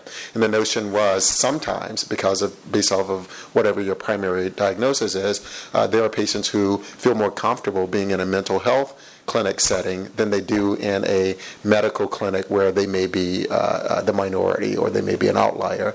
Similarly, patients in a primary care setting who have a mental health condition, still because of social stigmas, may not ever want to go to that mental health provider. That's a separate clinic because there's a stigma attached to walking through that door. So if we can get the provider in that setting, you can get people care and not be encumbered by whatever sort of barriers that may exist. For us, while I don't profess to know a lot about the model of how the county provides on an ambulatory basis behavioral health services, what I do know is on a macro level that we have actually looked at the strategic plan that they're developing in concert with our own and had our leaders get together and talk about how we might move in a direction that's complementary. And so we're actually still looking through that, and the hope is certainly that we will get greater alignment, but we will make sure that your point, which I think is a helpful one, that we get to that level of granularity. How will a primary care provider in our setting who needs behavioral health for his or her patient get them to that setting beyond what we may be able to do within our own resources? Yeah.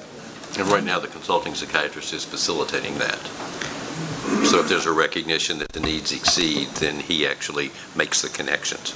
But is that because we have some funding through the Prime Initiative and that when No, this... it's been going on for a couple of years. Okay. But... All right. Last slide here, talking about how there's a lot to integrating behavioral health throughout all systems.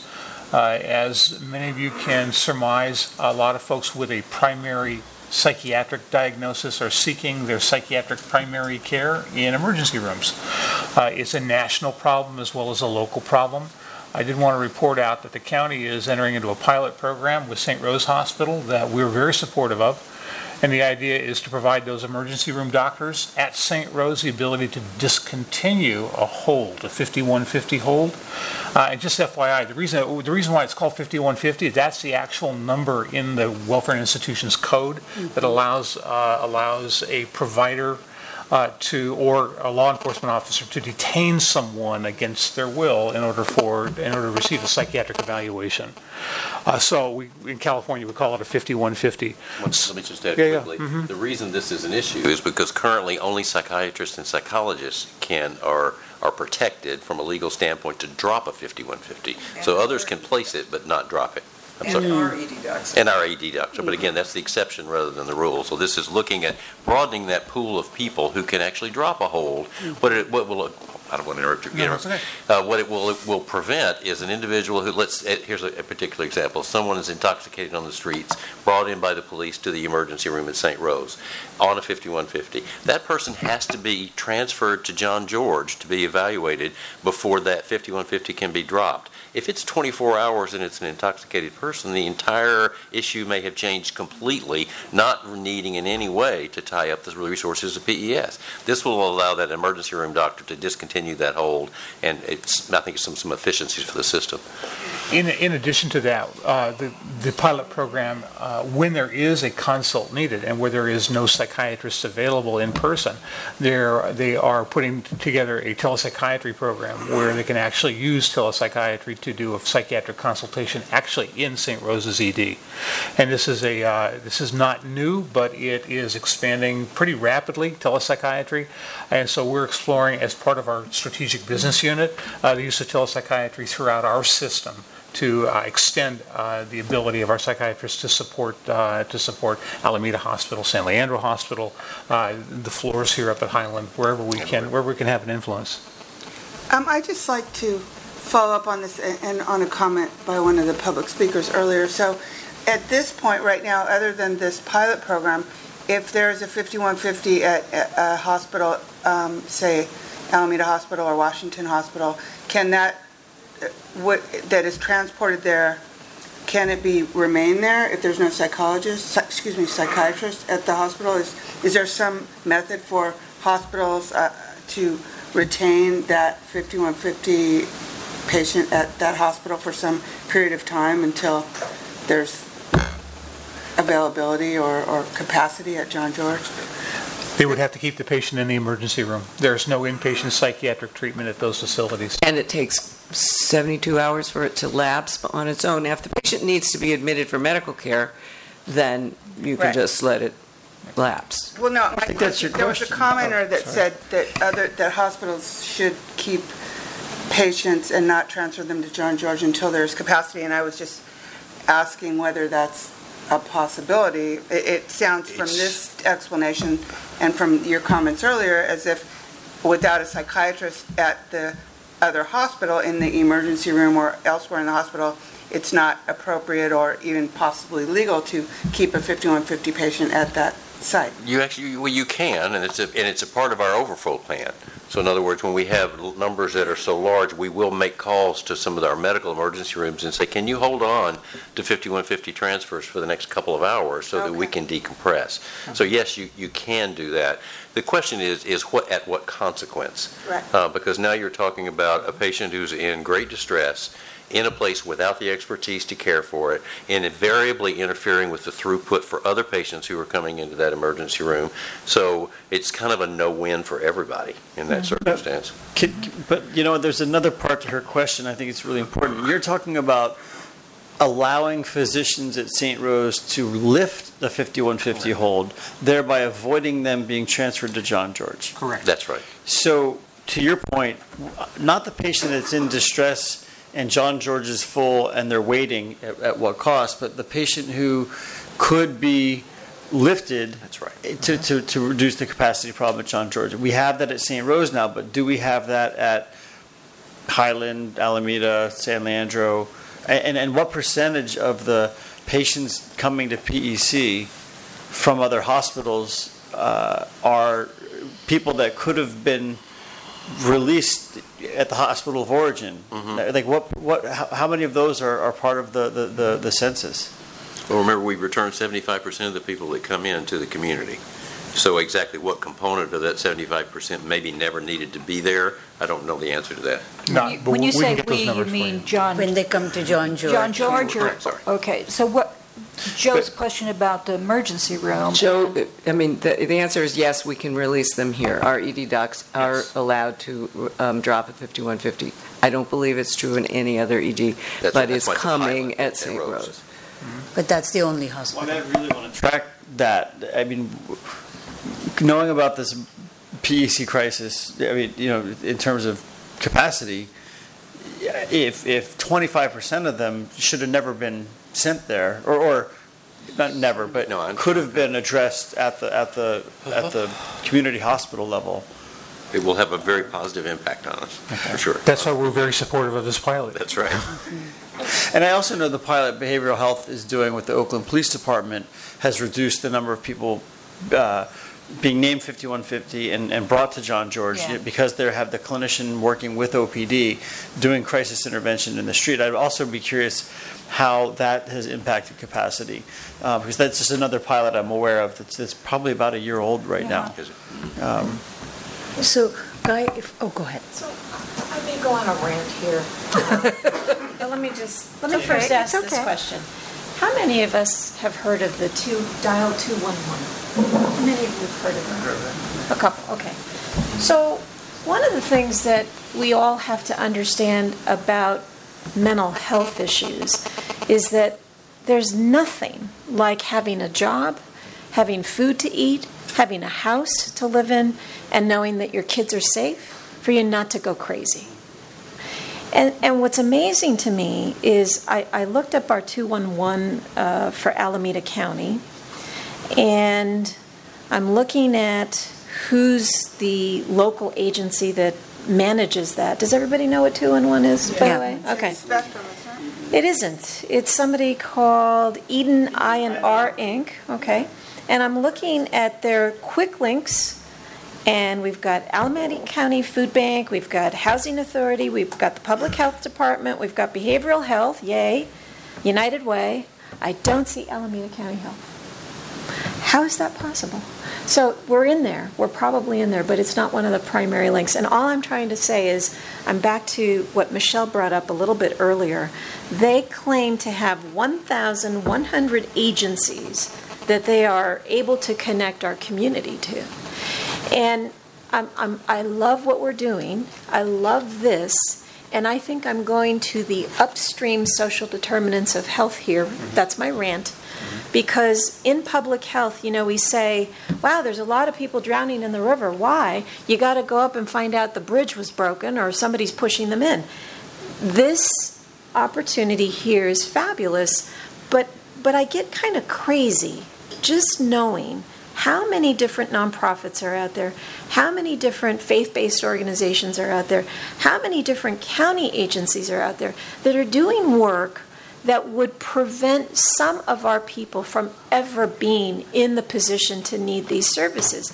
And so even today's presentation, which I know what the focus was, I just want to challenge us. Can we dial back and just say, are we going to also make sure that this coordinated care takes into account all of these other kinds of services that we should be tapping into? And it might not be us. It may be. I think this is typically coordinated by the United Way. I don't know if ours locally has them as the champion. But whoever the organizations are that are putting together these wonderful directories and resources, we should be having those folks come in every time we meet for an educational setting and just find out, so what are you hearing from our community? Where are the links between those agencies and our services? Are we able to connect the dots a little bit better? Because I don't want to duplicate services. I'm really concerned that sometimes our budgets just go haywire because we're not tapping into existing programs that are done beautifully by people out in the community, and we just need to connect the dots with them. Yeah. Does that make sense?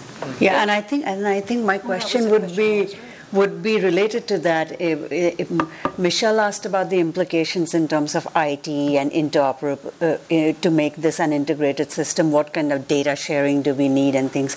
And my question was, are there workforce implications for this thing that we are doing in terms of like how we have patient navigators and things that help other ways? Again, using what are some of the workforce implications so that we can catch people upstream? The clinic is not always the place that we need to catch them, right? So again, low tech, low cost measures that might help not just for this, but in the long run as well with our population health. So any workforce implications that are coming in as you're bubbling about this? Yeah, that would be our strategic business unit focusing on population health management. And we had quite a robust discussion around addressing social determinants of health as well. That's going to be critical in assisting this population. Ladies and gentlemen, because I am the keeper of the meeting here, I just want to say that we're starting to run out of time. So, did you have other things that you wanted to present to us? No, that was it. Other than entertain questions, which we've been doing all along. Do we have any other questions? I just like, if you have any links, I would just ask that you send, that you mentioned the Kaiser Family Foundation study and anything else that would provide, and also I'd like to actually get a little bit more information about the Prime programs, the 3 programs, how they will be affected and how they're, what it means for our patients. Maybe just a summary of those the 3 Prime programs for behavioral health. That would be good. Well, there would be summaries of the entire program. So what we would do is give you a summary of Prime, whole person care, and GPP. Yeah. Behavioral health component. Yeah, you bet. That would be helpful. Plus, I misunderstood. Yeah, I'll give you some additional links as well. Thanks.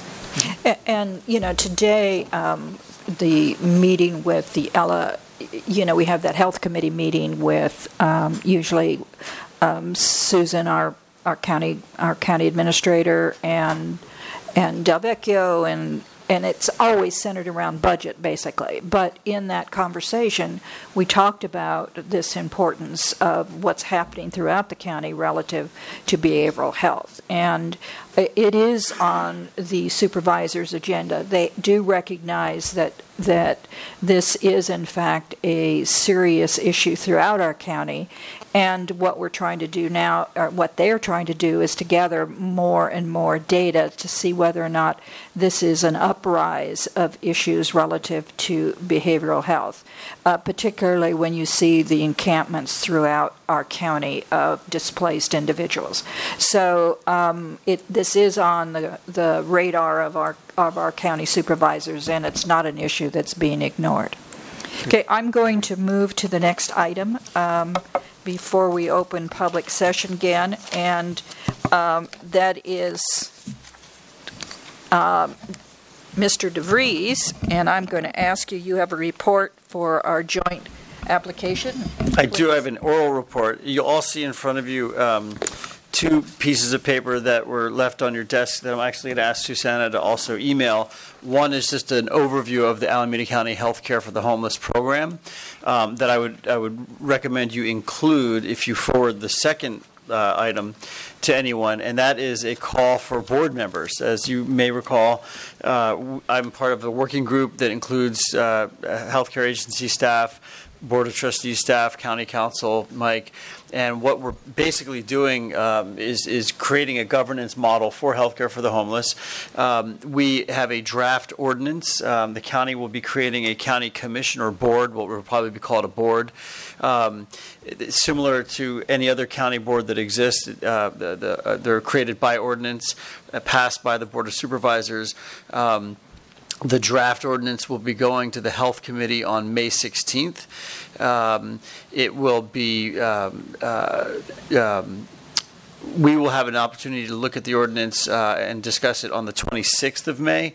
It really is just, our looking at it or discussion of it is really kind of just to be aware of it. The ordinance essentially defines the duties and the role of the governing board, protects the county and AHS's interest in terms of stating that this board is overseeing the healthcare for the homeless program. It can't, fire our CEO as one of its actions or anything crazy like that. It's a little levity. Come on, folks. So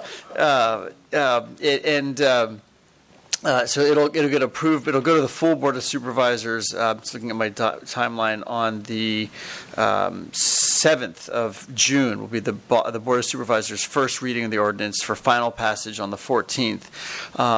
We will also submit are some draft bylaws for the governing board, for which we have not come up with a name yet. We're trying to come up with something relevant and catchy and not too difficult to spell. Those bylaws, as you may recall, can be changed by the board once it's approved, but certainly we want to have the bylaws start that makes sense. It'll be a 9-member board similar to ours. It'll have geographic distribution throughout the county, just as the Board of Supervisors is very sensitive to. Now, what we need right now, well, once the ordinance goes through in July, it'll be submitted to HRSA in hopes of getting approval. We've submitted the plan, and then the ordinance will be submitted, and then hopefully by September have an applicant agreement, and then by October this JCAB, which is the joint, I can't even remember what JCAB. Co-applicant board, which again we're going to come up with a better name, but JCAB will assume governance by October is the goal. That's the timeline. Right now in May, we're looking for potential board members. So if you know someone who has done work in the healthcare in the field serving the homeless, not an AHS employee, not a county employee, not someone who actually has a contract with healthcare for the homeless, but somebody who's very familiar and done advocacy or program work, familiar with financing. We kind of lay it out in here, but. We want to get a robust group of folks to choose from. I've already reached out to a few folks, and mostly have them shot me down because they don't live in the county or they're too busy because they've got so many night meetings already. So if you know anyone, submit them to Joel or David. Again, their emails and phone numbers are at the bottom, and do it soon. I know Susanna will email this out to you, and that's my update. Joe, are you going to have that ordinance? Are you asking to put that on the agenda for our Yes. meeting of the 20th? Yes, Okay. it's just another update. I don't think, Mike, we need to take an action on the 26th, but maybe just I want you to see the ordinance for a matter of public record, and kind of let you know what happened at the board, because the health committee will take it up before our next meeting, and they'll review the bylaws as well. So hopefully I can provide you the bylaws, the ordinance, and even a potential slate of candidates that are being considered. Just purely informational. Right, Mike? I don't think there's an action item we need to take. And then it's going to the health committee, the county health committee on the 26th. It goes there on the 23rd. I mean, on the 16th. The 7th, it'll go to the full Board of Supervisors of the 7th of June. And then You said the 16th. Something was happening the 16th. We're submitting the draft ordinance to the health committee. Okay. Yes, you were correct. Thank you. Okay. And then we'll review it, and then it'll go to the full board the first week of June. All right. And then, Okay. All right. Thank you. Thank you. That concludes the board's education and discussion today. So I'm going to reopen the public comment section of our board meeting, and it would really help if you are, when I call your name, if you're ready to come to the microphone so we can use the best use of our time. So the first person will be Terry, I think it's Daughtery, and then after that will be Carl Wright, and after that will be Mike King. Good evening, members of the Board of Trustees. My name is Terry Doherty, Manager of Occupational Therapy and Activity Therapy at John George Psychiatric Hospital. I am an employee of John George for 34 years. I'm reading a typed statement from an individual who is not able to be present this evening. This typed statement is from Elaine Friedrich, family member, and active member of the Alameda County Mental Health Board. When people talk about John George and the overcrowding that exists in PES, they tend to forget that John George PES cannot by law turn anyone away, no matter how many people they already have. Let me put my glasses on, things are a little blurry. So they try to make the people who come in and have to stay, that have no place to sit or lie down, comfortable with pads, pillows, and blankets on the floor. However, that does not mean that they are not receiving medical treatment for their mental condition. People in PES are people in trauma. They will be in pain, mental and physical. They will scream for help and cannot always be provided. They may be hallucinating, paranoid, or frightened. I have been in PES with a relative and seen this many times. I also have seen this in skilled nursing homes with older adults calling for help. Their calling for help does not mean help is not being provided. Some judgment must be used when hearing these calls. An individual who has never been exposed to an individual having a mental episode, let alone a group of them in PES, is going to have a different reaction than a family member who has been in PES before and knows what it's like.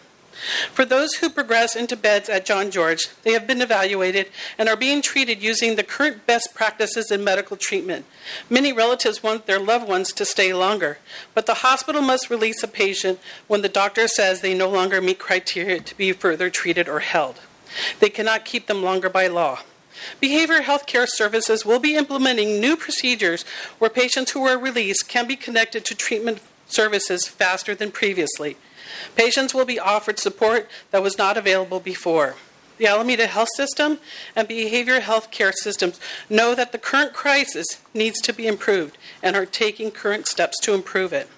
Behavioral health care services is taking steps to try and decrease the number of people who enter in through the doors of PES by funding new and additional services, but these services will take time before the results show at PES doors.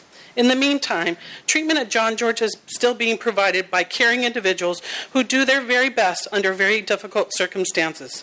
John George is an excellent hospital and has many caring staff. There are statistical ratings that prove this and measures that show that John George has improved greatly over the years. Despite a current influx of patients in PES and an increased length of stay for patients in PES due to a reduction in lower level beds, quality care still exists in Alameda County at John George. Thank you. Thank you, Ms. Strati. Mr. Wright?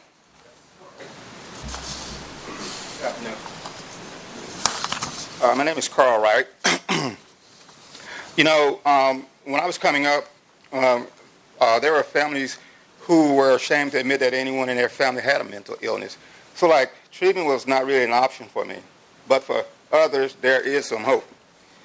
So, I'm with an organization now who is NAMI, which is the National Alliance on Mental Illness. And I'm in two of their programs serving the community. One is the MOD, which is the Mentor on Discharge. What that do, it entails that when a patient requests a mentor, it gives them someone in the community to connect with. And it keeps their stay from the hospital longer, away longer than it normally would. Another program is the IOOV, which is the In Our Own Voice experience. And I'm just going to get a quick overview of that. In Our Own Voice began as a part of a movement within NAMI to further involve individuals in peer education about mental illness. In 1969, the grant from Eli Lilly and Company, NAMI produced the program's first edition, Living with Schizophrenia. The goal of Living with Schizophrenia was to provide people living with these serious illness an opportunity to talk safely about their experience to others with similar issues. As the program developed, the need for a broader focus became clear in 2000. Living with Schizophrenia was changed to Living with Schizophrenia and Mental Illness. In 2003, it was changed to In Our Own Voice. It's what I do now. Living with Mental Illness, the program recognizes its potential to reduce stigma, expand the general population. It is now offered to a wide variety of audience. Recovery has a new face in life today due to the improvement of medications and treatment options. As a mental health consumer, it does not qualify me any affiliation with any doctor, psychiatrist, social worker, or case management. I said that to say this. There are times when I'm asked questions that I don't qualify to answer. As a matter of fact, I don't even give advice. But what I do is tell my story and hope that someone can relate to it. As a mental health consumer, I now work with an organization and peers who recognize the potential to help reduce stigma. To me, recovery is individual. To me, success is reclaiming a good quality of life. But others may feel discouraged that they are not doing as well as others. For me, I feel that there's hope. Thanks. Thank you, Mr. Wright. And after Mr. King will be Abul Rahim and Joe Rose. Hi, my name is Michael King. I'm in the Mentor on Discharge program for National Alliance of Mental Illness.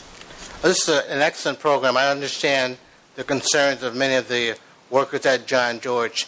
In fact, I also work for Bay Area Community Services, BACS. And I told my supervisor the day that I was coming here and hopefully speaking about the peer mentor program. She said, "Oh, that's a bright spot for John George." And I said, "Yes, I work with the Mentor on Discharge program, which she was aware of. But I understand the concerns, but I also know that when I've gone to John George to visit with my mentees or participants, the staff has been very cooperative and very worked well. I work well with the nursing staff and the social workers on connecting with my participants. Some of my participants have been suicidal, and they've done an excellent job of forewarning me about that or may bring it to their attention. The Peer Mentor program has also been a success in that 70% of the participants in this program do not return, usually after their initial visit, about 0.70. So it's been a success. That's a bright spot for John George.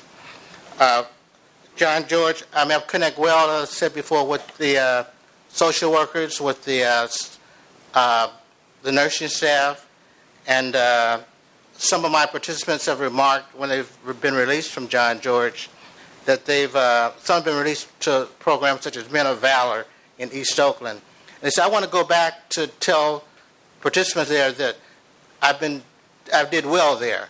They're looking for housing and looking for employment, and they think it's an excellent program there. So they think they've been treated. They feel they've been treated well, and they feel that it's an excellent treatment facility. I know it's a tough job on everybody there with the influx of members or participants or consumers on the mental health system. One of the board members remarked about that, about the ratio of the workers or the mental health workers to the mental health consumers. And we all know that mental health is a crisis in this country.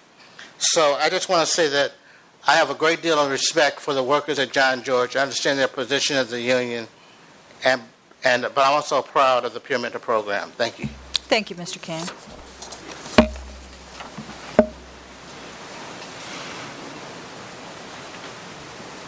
So, good afternoon, good evening. My name is Abu Rahim. I am the coordinator of the Great Mentoring on Discharge program. It really is a great program.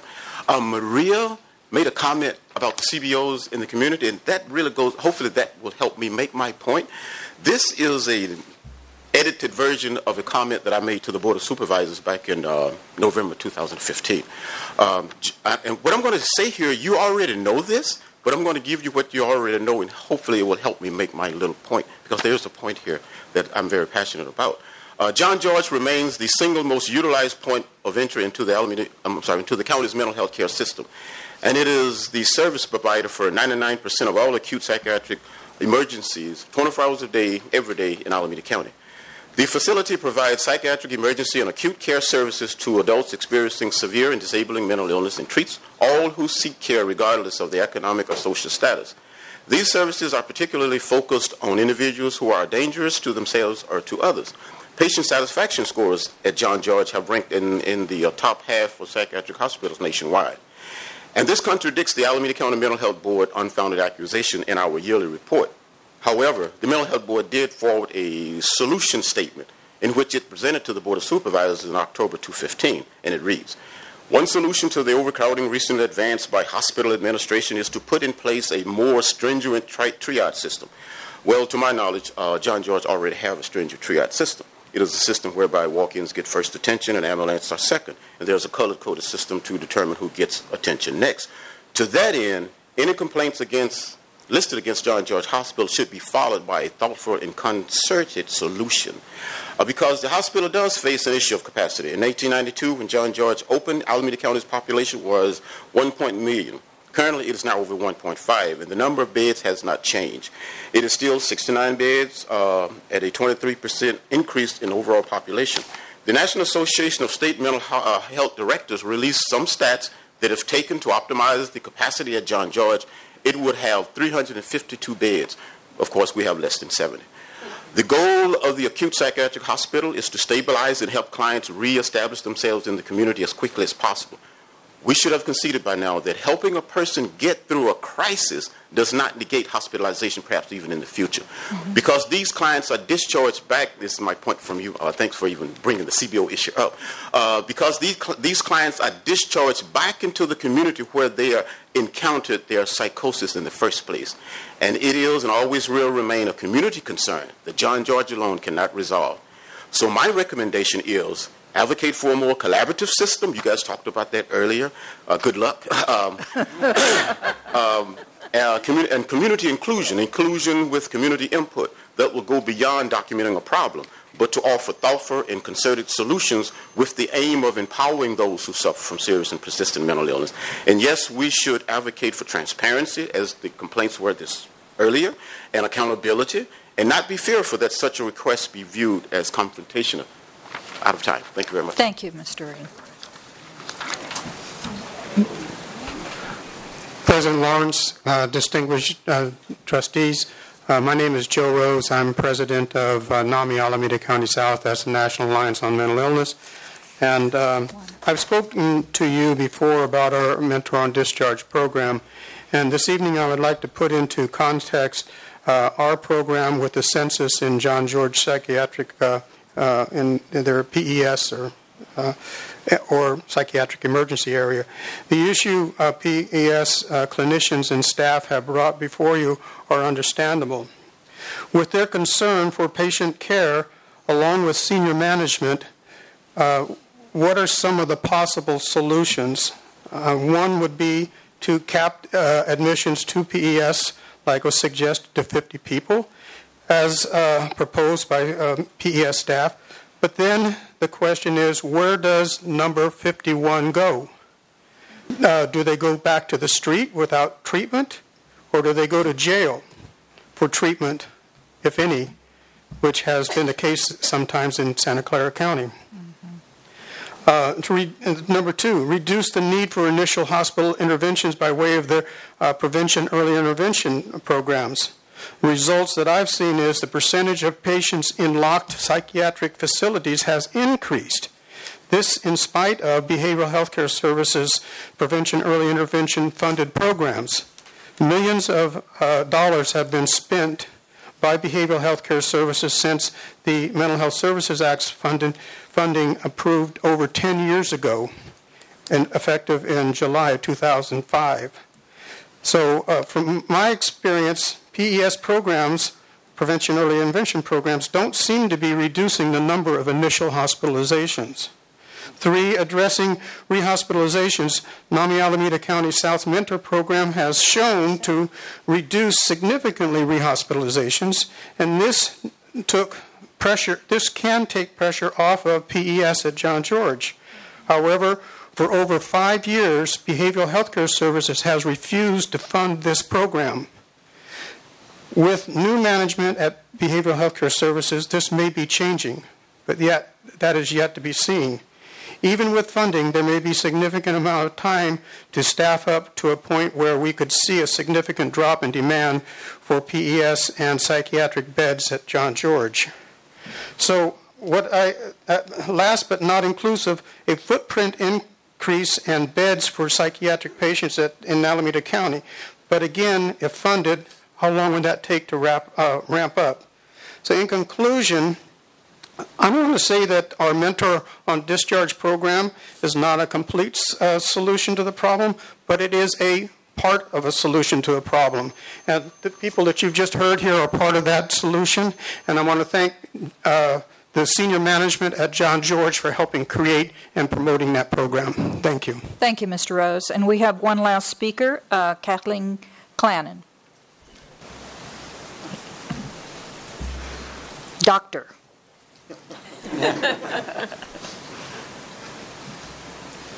Thank you.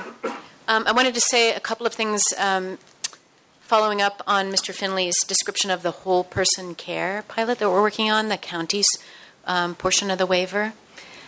We will be primarily focusing on trying to do 4 things: getting better at data sharing, getting better at care coordination, linking housing in particular, but housing and food, and understanding where the gaps are in our system, what it is that we are offering and what we are not. And in order to do that, one of the things that we're going to be spending a chunk of the resources on, we're debating and exploring, will be on the data sharing piece. I wanted to be sure to say something about it because we all see every day suffering people in front of us who need services, and it will be difficult to spend resources on something that seems very bloodless and remote from the suffering that people have in front of us. But if we don't do that, we will be stuck in the situation that we are now. We are able now, with great difficulty and a lot of time and effort, to do large data system matches that produce the kind of data that you just saw, where data from the Alliance, data from HealthPAC, data from behavioral health, data from AHS's EHR come together, and we get a list. Here's the people who are in all those systems and something about them. To move on, to be able to do something more with that, we have the level for care coordination, where we want to be able to do something like that on a monthly basis, so we can see where was Kathleen seen in the past month. So we can find her, so we can find out if she made it to her psychiatric appointment or not. So care coordination, much less care transitions, which is where, if I've been in the hospital, we want on very short notice for information about what happened to get to my primary care provider or my psychiatrist. So all those levels, for planning purposes, we need to do those data matches. For care coordination, we need to do regular sharing. And for care transitions, we need to be able to do it very quickly.